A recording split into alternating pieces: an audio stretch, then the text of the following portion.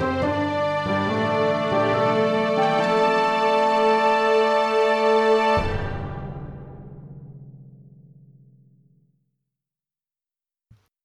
story seekers. I'm Nico. I'm Ben, and you're listening to The Tiny Bookcase. Seasons are so a thing of the past, guys. This is the episodic future. And we've both got a tale for you today. But first, I think we should just do a little quick congratulations to two very, very close friends of ours. We must. Our very close friends, Rob and Nix, have just had a very healthy baby boy and brought him home from the hospital. And so we want to say good luck to everyone involved there, and we love you, all three of you. Oh, I'm all warm and fuzzy. That's a bit, yeah, it's quite saccharine to start this one off. I have got a very sad story, though, so I feel like I'm going to balance it out. Oh, good. I have got a very sad story, though. I mean, it's for the podcast or just generally yourself? What's the vibe here, Ben? I think I'm about halfway through my my autobiography at this stage. You never know. We've given up on seasons. Welcome to the Trauma Podcast. We also had the alt title from a few weeks ago of Weird Boys. Ah, yeah. Weird Boys. The conglomeration of all these terms turns into the Tiny Bookcase. Yeah, it's a strange place to be, but a fun place to be. Yeah. Well, anyway, let's tell some stories. Go on, then. Well, our prompt for this episode is tip, and you're up first, Ben. Pour it out for me. I shall weave you a tale. Tip. Brick by brick, I take them down. I'm never really alone up there on the stacks. Me and my flask have seen all the seasons from on top. From there you can see the rain half an hour before it comes, and watch the cloud rolling over folk down below. Those stacks they need down are too close to the crowded life around the base to blow it up, you see. When those that own them go out to tender with the steeplejacks, they find that few can knock it down a brick at once for as cheap as I. I've no family to support and no ponies to bet on.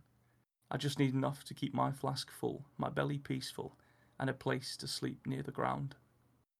Peeling away mortar with the big chisel on every hammer tap, there's few things more satisfying than working away at the top. That pleasing levering motion on those clumps of bricks to send them tumbling down the chimney and crashing out through the chute. They come out fast, they do, and the man on the ground has to have a good head on his shoulders, or else he'll lose it. Davy was the best at it. He had a way of knowing what I were about, even when I was hundreds of feet up. The wind rips away any shout of warning, no matter how hard you yell. I sometimes like to think of it as being stood at the tip of a lance. It used to be there was a forest of other lances across the county, like an army of knights holding them high in salute, as though to make war on God's green earth with the clinging coal dust they spewed. They're all cold now, and I've done more than my share of chopping that forest down. Instead of the stacks, they build shopping centres and high-rise flats. It seems to me as though all that'll happen is one day they have to knock those down too, and perhaps people won't be as careful as we were. You get used to the tug and push of the howling wind. Any moment it could catch you flat on your back or chest and send you tumbling. That caution makes you listen to the lilt of the wind, anything to give you a bit of warning against a capricious gust. You start to hear things in the air up there when you listen too closely. My boys, the elder three, started talking more about those voices a lot towards the end. My old lady raised them sensible enough, but she read them too many fairy tales. They took strange notions aloft with them when they took up my trade. They called the voices they heard up there the Fae, creatures on the other side of things, talking in song where the air is thin enough to be heard between worlds. Whatever they were saying, it weren't no good for my boys. They all fell, and with not a drop of drink in them. You don't fall twice off those stacks. So I kept Davy on the ground, on my old lady's instructions.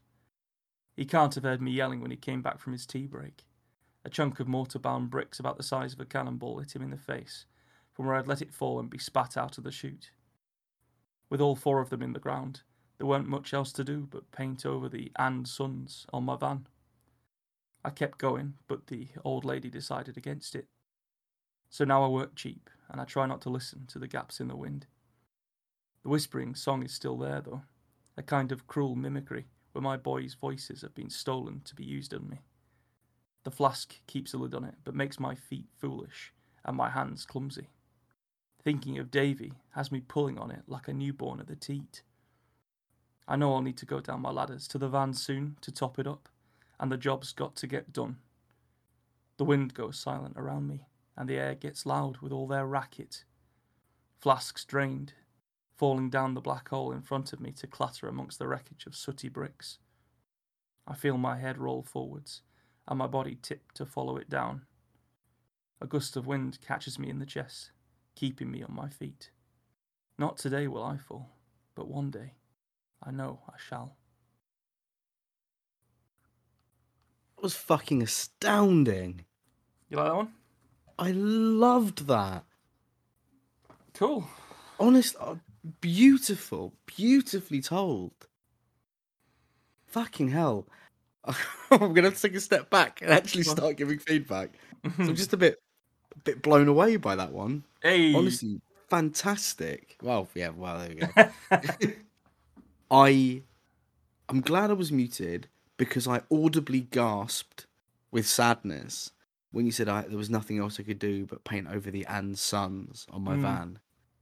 Yeah. Fuck me, what a sentence. Yeah, that's a pretty sad line, that, isn't it? That's really beautiful and harrowing. And is this a thing that you've seen in the north? I don't mean the people getting hit with cannonball-sized chunks of brick and mortar. But... Well, I mean that did happen. Like stuff like that did happen. Yeah.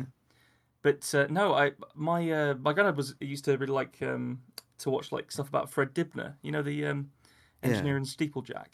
And recently, I just sort of rediscovered it a bit. So I watched a bunch of his like videos about the demolitions of chimneys, and they literally had to. The best way to do it was to pay him enough money to go up like 30 ladders that he had to strap to the side of the chimney himself by climbing up the chimney to go and knock it down from the top, a brick at once.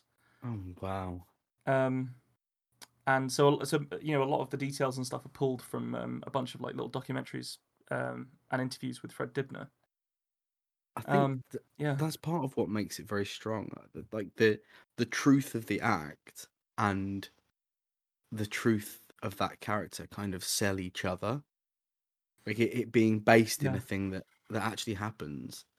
It means that those fantastical elements, you know, the idea of the voices of the Fae, and they stand out. Yeah. And the realities that follow them are so much harsher because of that. It's a really, really nice way of structuring the story. It's almost cake-like, except the cake is poisoned.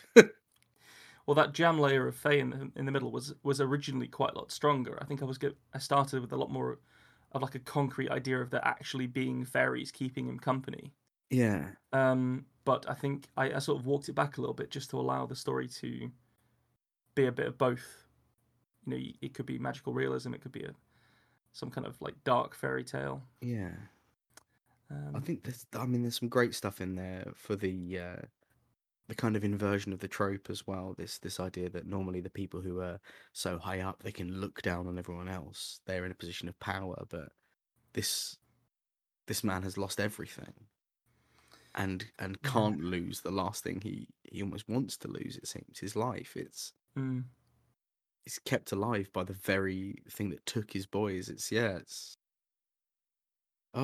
trapped at the tip of this chimney. Yeah, it's I'm glad you like it. It's very fun. It's also one of my shorter ones. It's pretty much bang on 800 words. I'd say it's one of my favourites you've done for the podcast. That's very kind. I like that a lot. Yeah, I wouldn't say I had like fun writing. It just sort of came out quite quickly. Didn't have to work too hard on the artifice of it, really.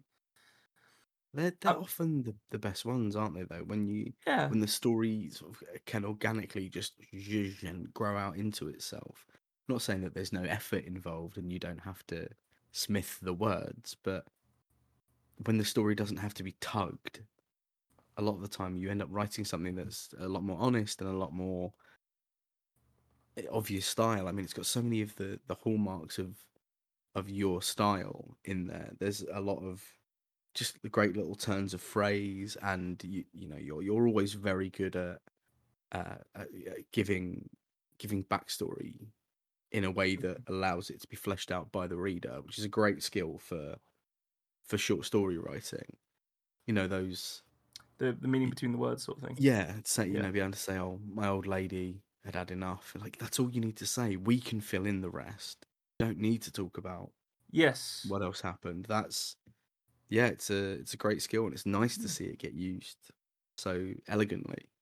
Thank you. That's very kind. That's really nice feedback. I'm always a bit trepidatious about writing something that needs to be performed with an accent. Yeah. I mean, I think Northern English is an accent I can reach for fairly comfortably without treading on anyone's toes. I think just because of my family and stuff, but it's still, not my voice. But I in a way sometimes it helps that flow if you've got a voice. I think A it's voice that easier you're working with. to get lost in it, isn't it? To find the character. It's in a way it feels like cheating, and I've said this before, because you're letting that voice do some of the storytelling for you. Yeah. But in another way, the format that we write for and perform in, it means you do tell a lot of the story, even without an accent. If you sound sad, you can feel the sadness of the story. And I think, again, you've used that very well here. To have that northern accent means you, especially if you're from the UK, you have a picture of exactly the sort of places he's in, what he's looking down on, what he's working on. You get the idea of the ideals of this man, what he may have known when he was young, what this area might mean to him. And yeah, there's a lot you can tell, again, between the lines with the voices you choose. And it's a tool that we get to use in this medium that a lot of short story writers don't get to use because their work isn't designed to be read out. Yeah, that's very true. Yeah. It's the performance on this one, as you say, like did bring some stuff to it.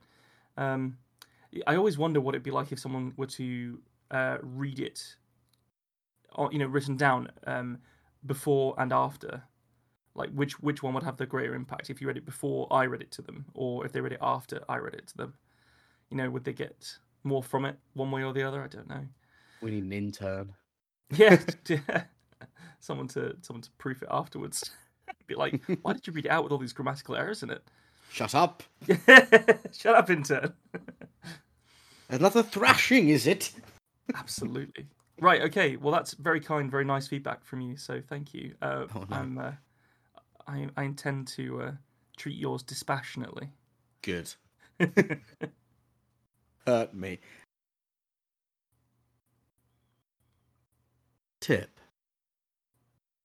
To say that the table had been difficult would be an insult to the very definition of difficulty.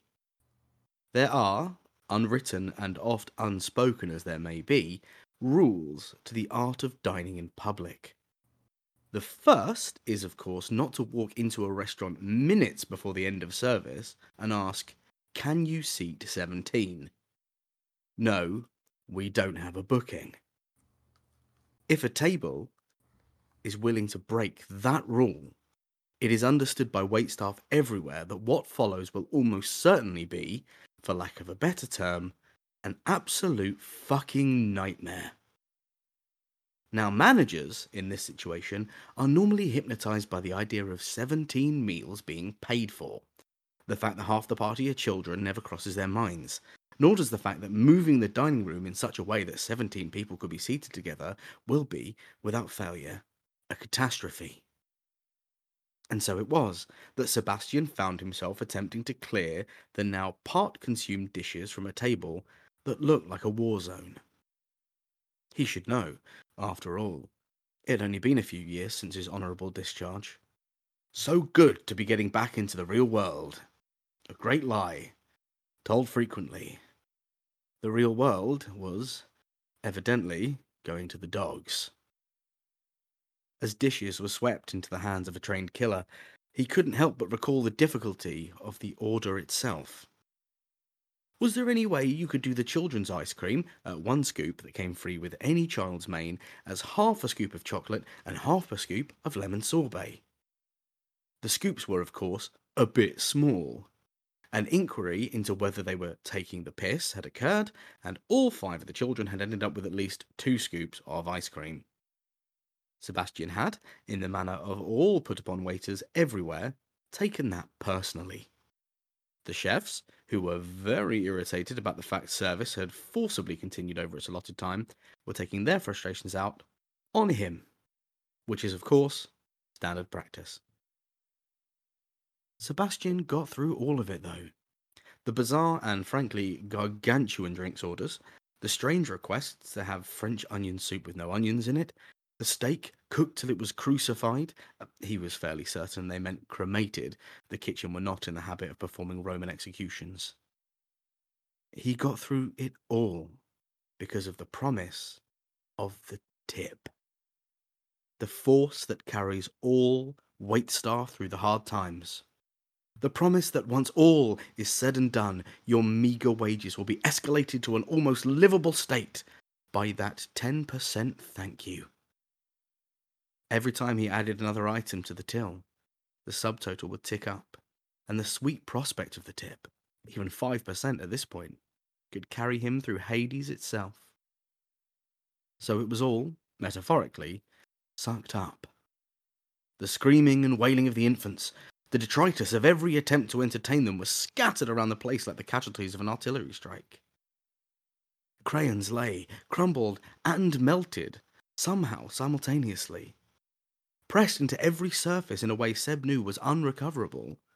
White sheets, stained bright with them, intermingled with spatterings of red wine, cast widely by hands of participants in an animated conversation. Rinds from citrus fruits, fished from glasses, scattered the table. Somewhere, under a napkin, he knew a full nappy waited. He'd seen it changed upon the table itself. The 18th potential setting given way to the clinical and near ritualized swapping of the absorbent garment.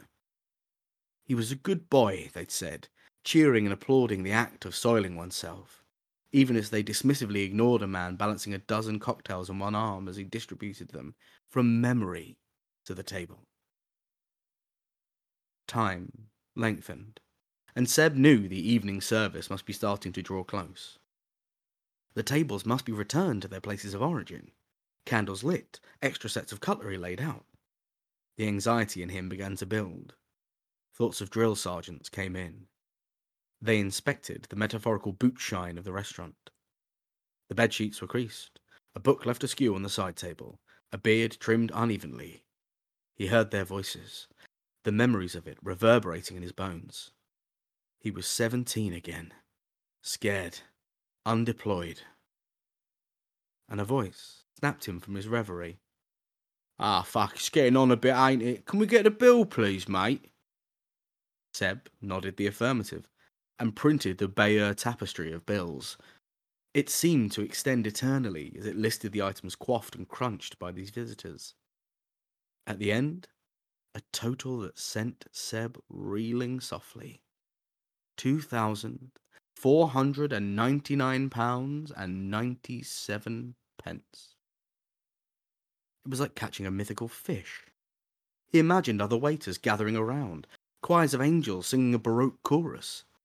He wanted to hold it aloft and take a photo. Honestly, it was this big.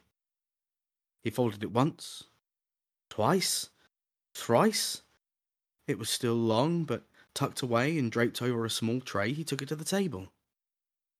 The self-appointed master of ceremonies, his bald head glinting with a patina of well-earned sweat brought to bear by booze and rich meats, received it, casting a glance over the total. Not even an utterance of surprise. A card, not plastic, but metal, slid from a wallet. It had a cool sleekness to it.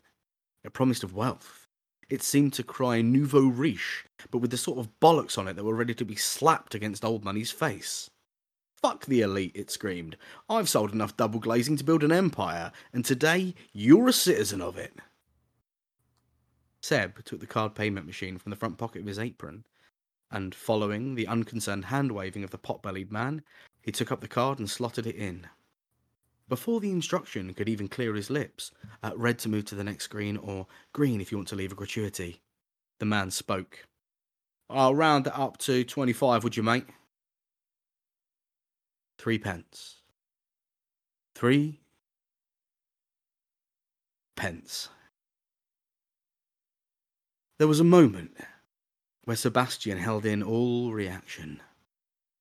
A twitch in his eye betrayed his emotions, but the soldier, the warrior that had held a rifle, and because he'd believed in it as long as he could remember, defended the kingdom he called home, stood his ground once more. And then he remembered something else being a soldier had taught him. You don't take shit from civvies. 3p. He'd said it. Incredulity draped over his words like an ermine cloak. You what, mate? 3 fucking p. A rage bubbled in him. He was more than this. He'd been discarded by the military when he started to get older, not good enough for the officer classes, injured lightly in the line of duty. You can't talk to me like that, you scruffy wanker. I want to see your manage... The word did not see its conclusion. The tray came up lightning fast, wielded like a comic book hero's shield. Seb brought it down on the bridge of the fat idiot's nose hard and fast. A satisfying crunch reverberated through the tray and the room at large.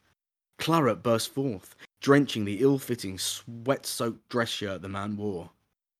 As he reeled backwards from the shock of the impact, Seb used the rebound motion of the tray to bring it slamming down vertically. The meaty thud of it impacted with his target's fingers. It gave way to a series of crunches, which were then buried in his cry of agony. The others at the table began to react. The children, stunned by the act of violence, were split into 2 parties: abject horror and delirious fascination. The women, for the most part, hit instinct quickly and began the process of extricating themselves and the children. The 3 as yet unharmed men would surely be able to deal with this violent upstart. Seb, the violent upstart of question, grabbed a dessert fork from the table. With a short, sharp flick, it was sent careening into the forehead of one of the other men. His football jersey stained with the drippings from his creme brulee but not all crunchy on top. Some force of good in Seb had sent it flying prongs rearward. The impact, however, did its job. It clattered from the floor with a ringing clang, followed shortly by the meaty impact of wore his West Ham shirt to a nice meal. Something crashed against the back of Seb's head. A water jug cascaded as glinting shards over his shoulders, glittering brightly on the parquet floor. An elbow flung back in response took a pint of Peroni with just a splash of blackcurrant in the chin. The man howled like a wounded ape as Seb sidestepped and drove a heel into his instep. A quick check found blood on the back of Seb's head. Not long left to finish it. With a snap, he caught up the closest thing, the leather-bound booklet that had hugged the receipt. With a sharp flick, it was sent spinning into the stomach of the last standing man. The man who had ordered every side and asked for a refund on the ones he didn't like, after he had eaten them. He doubled over. With a great leap, Seb cleared the table, taking the man's head in his grip and slamming it down. With a groan, both of them slipped to the floor. It wasn't 10%, Seb thought. But that might actually be the best thing he'd ever got from a table. I feel like every put upon front of house, anyone who's ever worked a front of house in a restaurant or a bar would quite happily cheer and laugh and giggle their way through that story. I think you've absolutely captured a mood there. Big time. The description is full on, isn't it?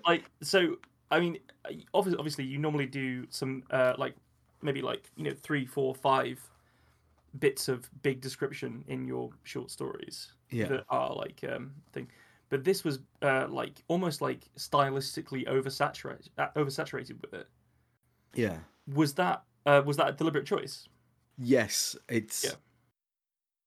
I wanted the whole thing to feel absolutely overwhelming in the way that only this kind of table service can.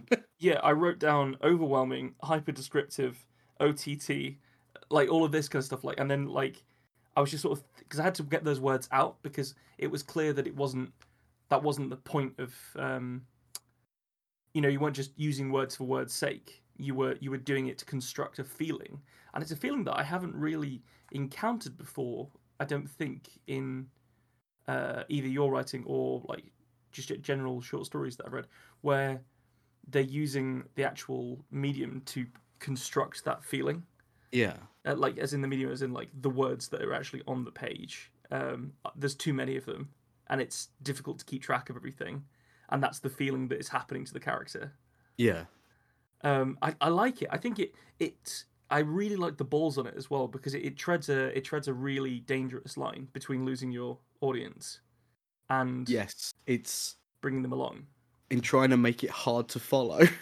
it it's almost too hard. I think with Yeah, maybe a little bit of pairing here and there to keep the through line of where we are in that evening. I think that does get lost a bit.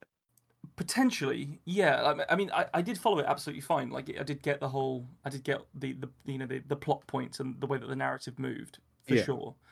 And overall, I think it was really, really good. This idea of like this trained killer being put in the in air quotes real world, to see this like grand extravagance and madness that most people live their lives through. Yeah. I really like that angle of looking at the service industry. I think you because we know he's a violent killer, that fight at the end has to snap real hard. Yeah. And you continue to use your granular, over the top descriptions during it, including using callbacks to what they'd ordered, which Yes. is cool. But it might be cooler if you put what they ordered, like him thinking about them by what they've ordered earlier in the story. Yeah. And you can just you can say pint of Peroni or whatever for that You guy. can say Peroni, creme brulee. Exactly. Yeah. Because what was happening was you were describing a bit of violence and then like cutting back to earlier, and that happened like for each description, which I think it could work, and maybe it did work. But I think for me, I like my written violence to be quite like fluid and quick. Yes. No, I fully agree with you on that. Yeah. But like that would be my only bit of feedback because I think if you did that, then all of this like difficult to follow, but still very eloquent and engaging description that you do would suddenly have this massive moment of catharsis of like, oh yeah, the trained killer snaps and fucks these assholes up, which would feel great in the story. So I think that would be my main bit of feedback. I think. Yeah, I think as soon as you've said it, and I'm Yeah. even like looking at the words on the page now, I think you're absolutely right to bring that in just a little earlier, so that you Yeah. can use a word or two words to call back to them, and the reader gets to do that bit of work, and it means that it can snap harder at the end. I think you're 100% Absolutely. right. But like the work that you did to construct the world, which feels very, very real, but like obviously over the top, had me like recoiling at like in particular when they changed the baby on the table. So that's based on a thing that actually happened to me. Oh no! Yeah. What, in the pub you used to work in? Yes, I didn't see the changing happen, but I did, when I went to clear the table, find the very heavy full nappy That's on the fucking table. disgusting. Yeah. What the fuck? Yeah. Did it not have like adequate changing facilities and stuff in this? Oh no, they were in the bathroom, and that would have been fine. That is bonkers. That like to People me are that's strange. to leave a bag of shit on the table. I feel like needs to be like I would actually call the police. Like I would Yeah. massively overreact to that. That's so disrespectful. It's fucking awful. If you want to know the thing that is worse, is that the amount of that bill and the tip given is a thing that actually happened to me. Yeah. And I went and got 3p out of the till and gave it back to the man. Yep, that's the way to do that. That's That the way was to handle that. my response. I didn't SAS them all because that's out of my abilities, but I did. I said, I went, "Oh, your change, sir," and put the 3p on the table. Oh, take it. That's fucking insane. But yeah, it's a slice of life turned up to 11. I'd say that one. Definitely turned up to 11. Like I loved all the descriptions. Like even the little ones, even getting half a scoop of that and half a scoop of the other thing, and the two flavors that you went for were chocolate and lemon sorbet, which is possibly the worst pairing of ice cream I've ever heard. Yeah. And that was like 10 words of what I assume was like a 1200 story. It's over. It's 1620. Is it really? Yeah. Wow. But done so rapid fire, it doesn't.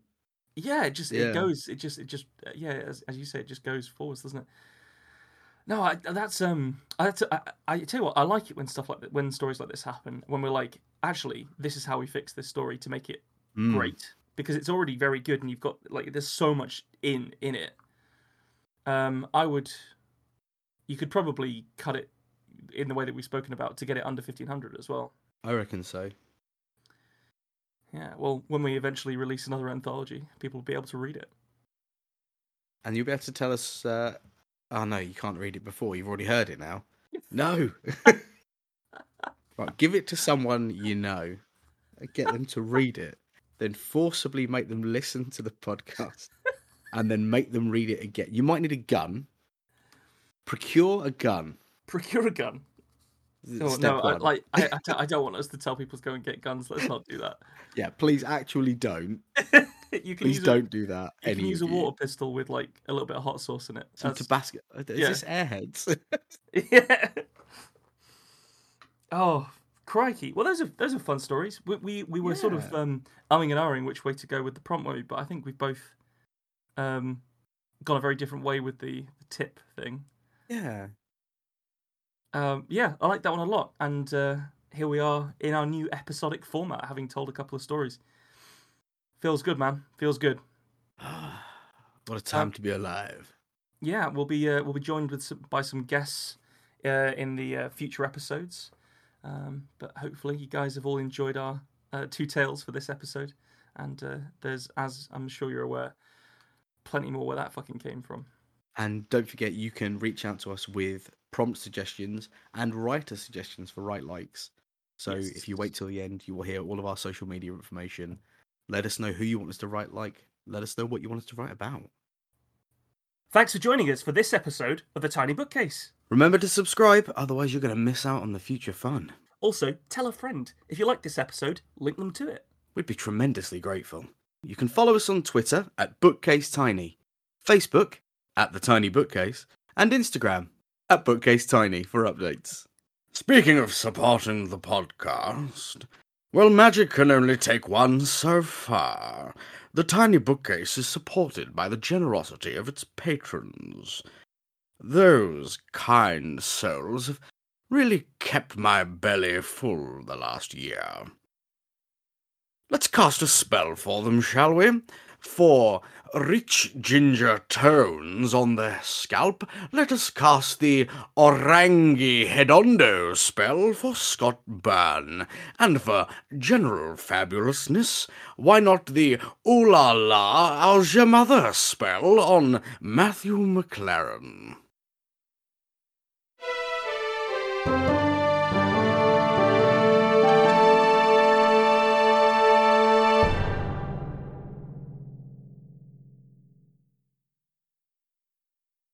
How do you come up with that shit, man?